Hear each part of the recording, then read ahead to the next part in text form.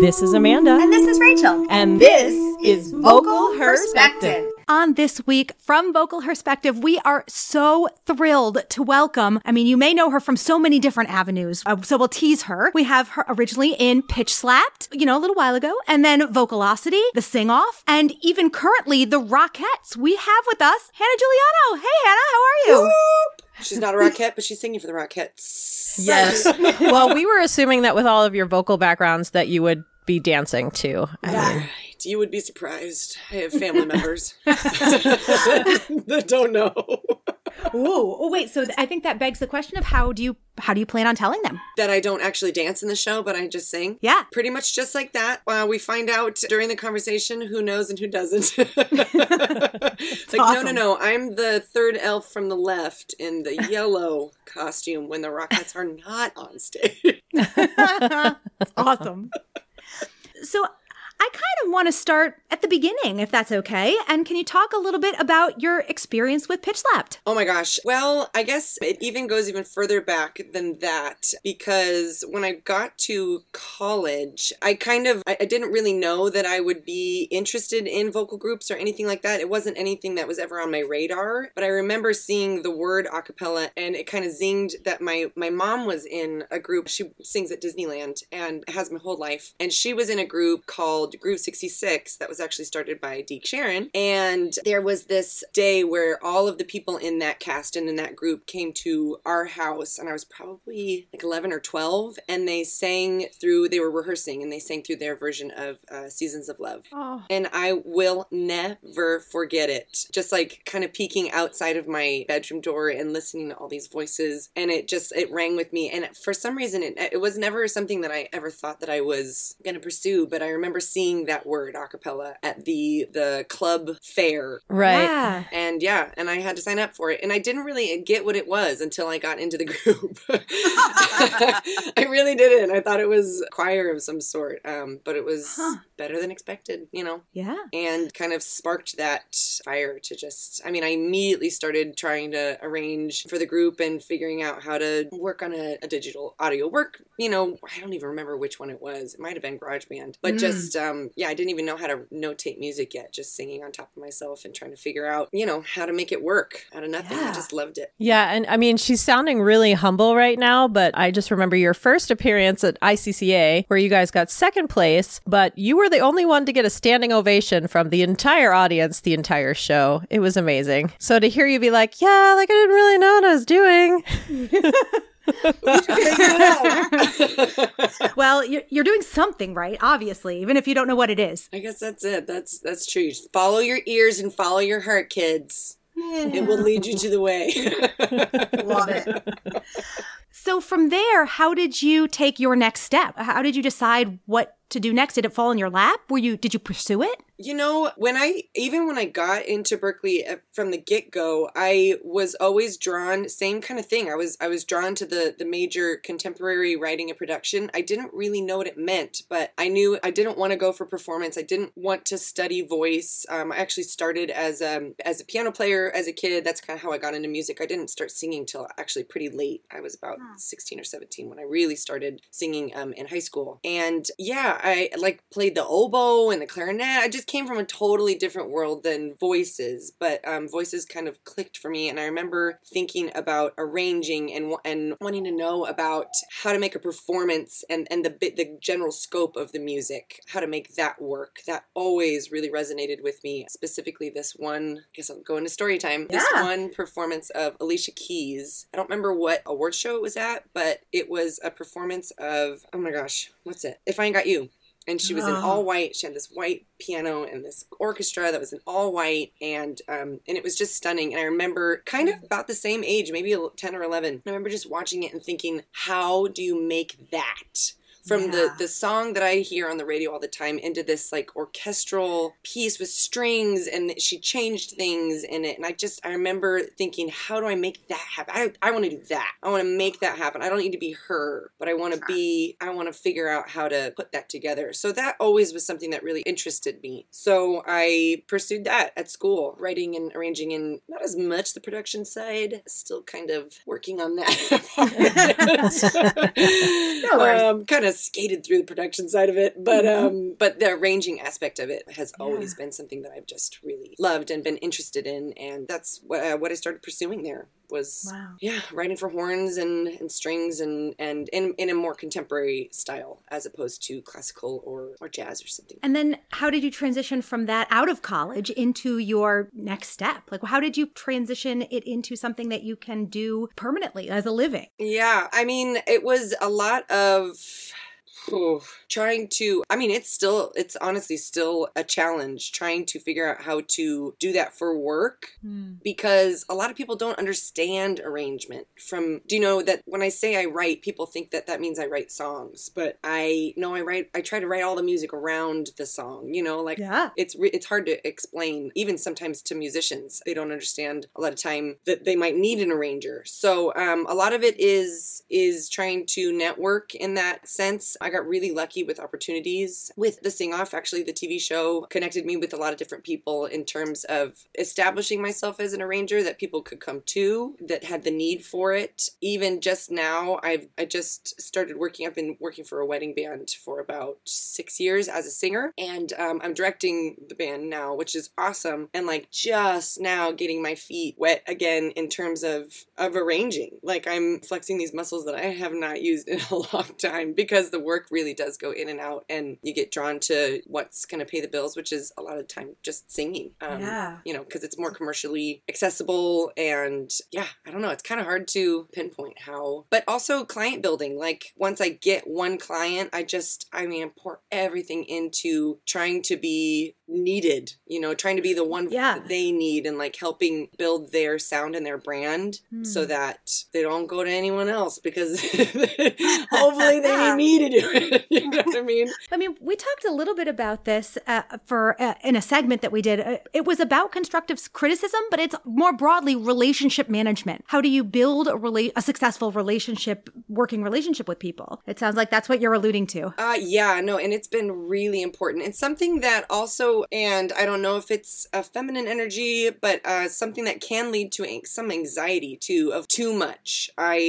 Putting too much energy into the job and sometimes needing to take a step back and go, none of this is the end of the world. Like, if you lose the business or if they need something else, or if they don't call as often as you are hoping that they do, it's not the end of the world. But yeah, I'm really big on turnaround, really trying to make sure that something gets done fast. Because that's a huge thing is just deadlines and keeping them and making them, and the worst feeling like knowing that it's passed and then they reach out, and it's just something that that's so stress inducing. You're like, oh no, I missed that deadline and now I'm just going to feel terrible about it until it's promise I'm working on it. Resolved. And you haven't.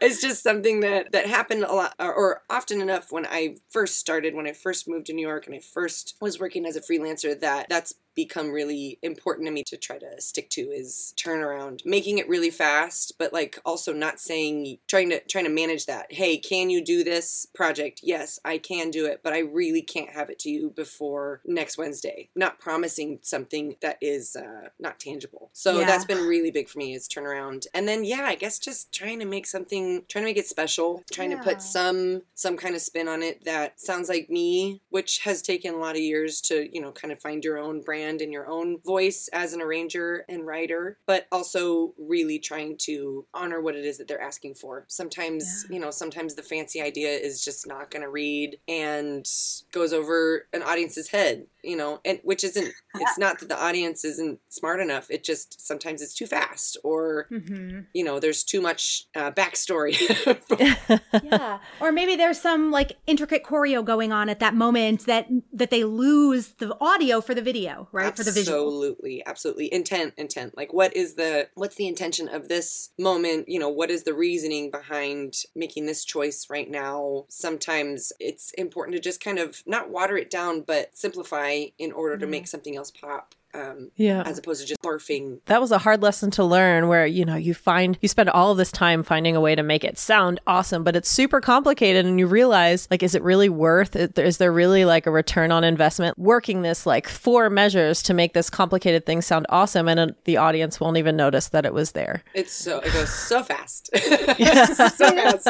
And that is big too. Yeah. Like editing, not giving the same value to every idea that you might have. Because some of them are cooler or more intricate, but not all of it is necessary. And not all of it needs to be in the same place. Yeah. If everything's at 11, then everything doesn't mean anything, right? Like it all just, you need those ups and downs. And as we mentioned offline, peaks and valleys, to make those moments, to make those, valleys be valleys and those peaks be peaks. 100%. It's big on choreo too. I know you touched on that, but that's something that if I'm ever at a festival or anything, I've kind of fallen into this place of the classes that I teach are performance classes, but they're not vocal performance classes. They always end up being movement, which I find kind of interesting. And something I did do when I first got out of college too, I was called by a couple people to coach an individual artist on their movement, which I loved. Like, it was the greatest thing to watch videos of these artists and then kind of pick apart what it is that their safety moves are, the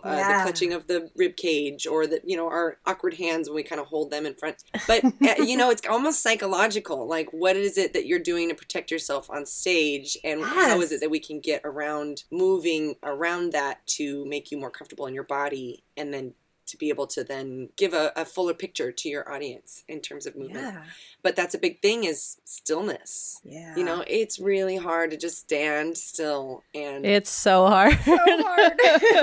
Comfortably, not like standing still and it's painful for the audience because you know that they are just, it's out of fear or something, but like to comfortably stand in silence and stillness and deliver music is really hard, but it's so important sometimes. The stillness and the silence gives way to what it is that you have to say next. Yeah. It makes me think of a specific moment recently at ICHSA finals where intonation, they did, oh gosh, I cannot remember what song it was, but it was their middle song. And the soloist, he won best solo for this performance, but he was so good at he felt that performance, right? He stood there and he emoted, but he didn't move that much, right? It was just so powerful in his reining in of his emotions. And it really, I'm connecting that to what you're saying. I feel like it's hard and it takes practice. And physically, I guess that's something that I tell, to be fair, a lot of this work is with high schoolers who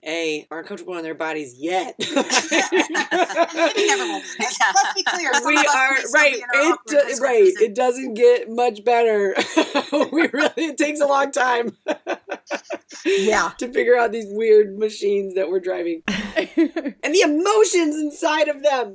Oh my God, and the hormones. Being on the other side of that high school hormone phase, girl, It's real. It's real. That's so funny. But yeah, I guess it does.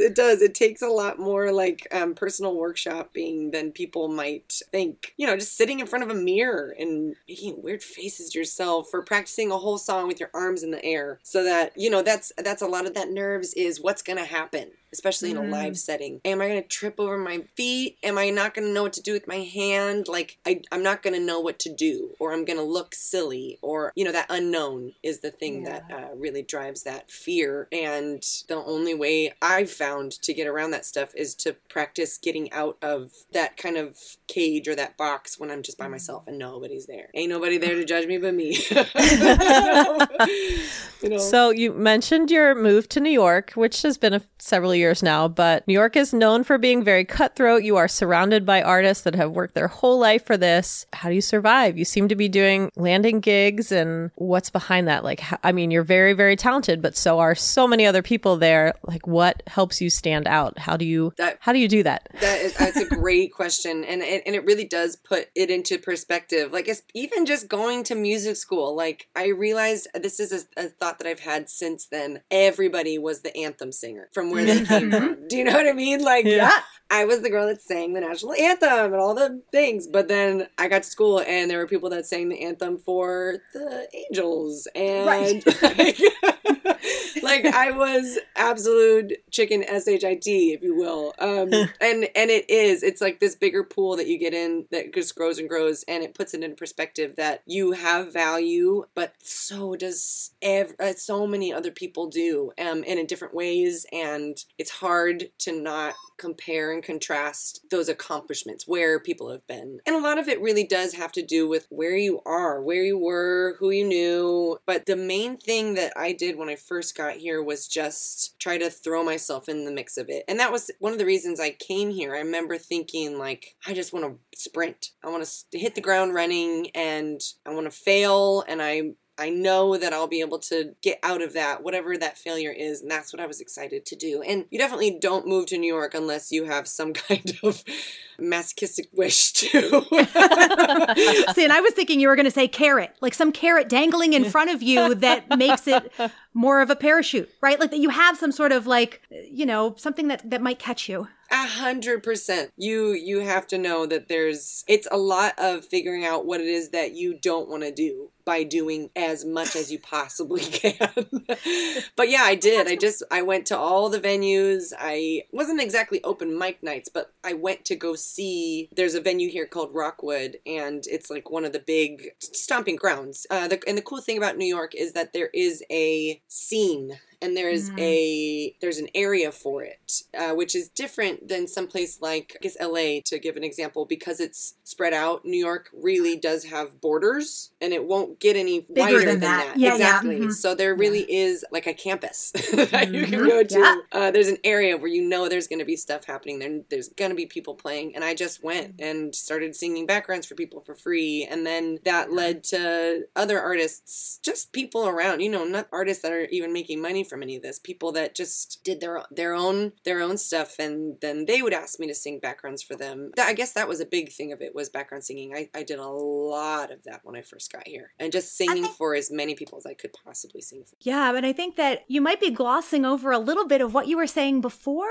in that your desire to do good and be good for people is, I don't know, maybe this is a little too like the power-ish, but like, you put that out into the world, and sometimes it comes back to you. And so you trying all these things, you doing all these things, and you being a sensitive, kind, thoughtful person in the process means that you make connections and relationships with people that sustain. 100%. It really is super important. I can't tell you how many people that I would sing for who couldn't believe that I would show up or come with a notepad to write down what it is that they wanted me to sing. You mean you're not just transient and trying to, being dependable, being coachable was a big thing that I learned early on too, was that sometimes, I guess this kind of goes back to the ideas too, like if somebody else is running the show, if it's their music and their rehearsal and I'm singing as a member of the supporting team, sometimes they would miss a detail, and my instinct was to direct, was to say, you missed this, or like, no, that's not right, or that's not what you told me the first time. And as I got older and worked more, I realized sometimes quelling that instinct is a good thing, because if it's important, it will come back again. And in that sense, being coachable, being easy to work with is more important in building that and establishing that relationship, because it's their project, and being the person that like knows it all or takes some of that power away from them is not helpful at all. And not like, it's just not important to be the one that remembers everything. It's not important for everyone to know that you know. Yeah. Well, and also it might have been an artistic choice they made that they decided not to share with you. 100%.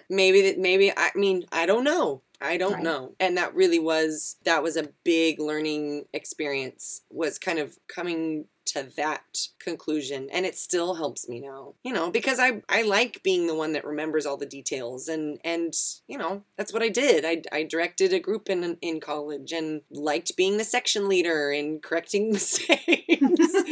But there's a lot of joy in, to me anyway, I'm a perfectionist. And so that letter perfectness, like, it's like, oh, we're going to get it 100%. 100, 99 is not maybe good enough. 100% is better. Yeah. So there's some OCD for me anyway. I'm not going to speak for you, but it's totally real. Yeah. Letting some of that slide and putting it where it's appropriate. Maybe in my own projects, I can bring that level of OCD to my own stuff when it's just me, but it's not always necessary in working in a group, because sometimes it'll make the people around you that you're working with feel less. Yeah.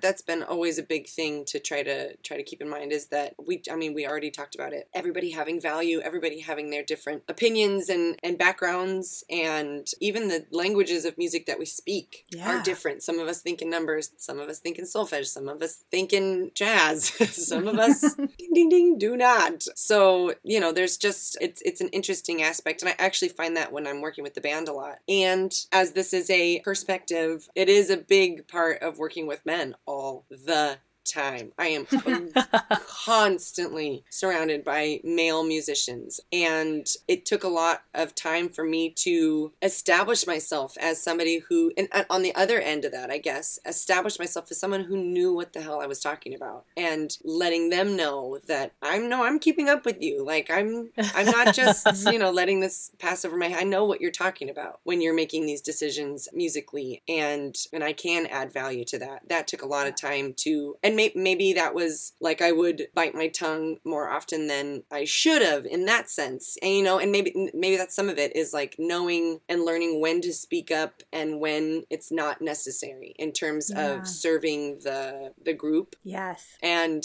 I learned, even now, I learn in working in those environments, watching others when maybe they don't have that perspective on, like, that's just not important.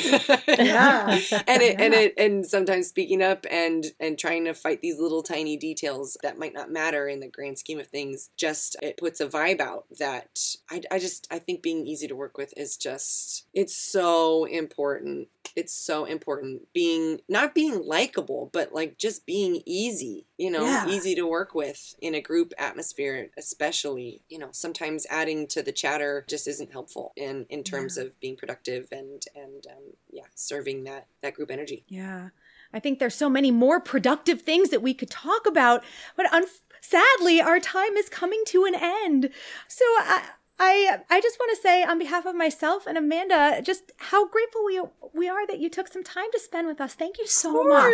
And maybe one day we'll just do like a bonus episode of us like talking in a diner, I think, until like 5 a.m. As long as there's wine involved, I'm down. I know, I don't know if I give you any solid thought paths, but you totally there's something did. in there. Many, many gems like you. Well, I do. I really am. I'm very honored that you guys asked. And yeah, it's been just wonderful chatting. Girl chat. Definitely. Don't get a lot of it.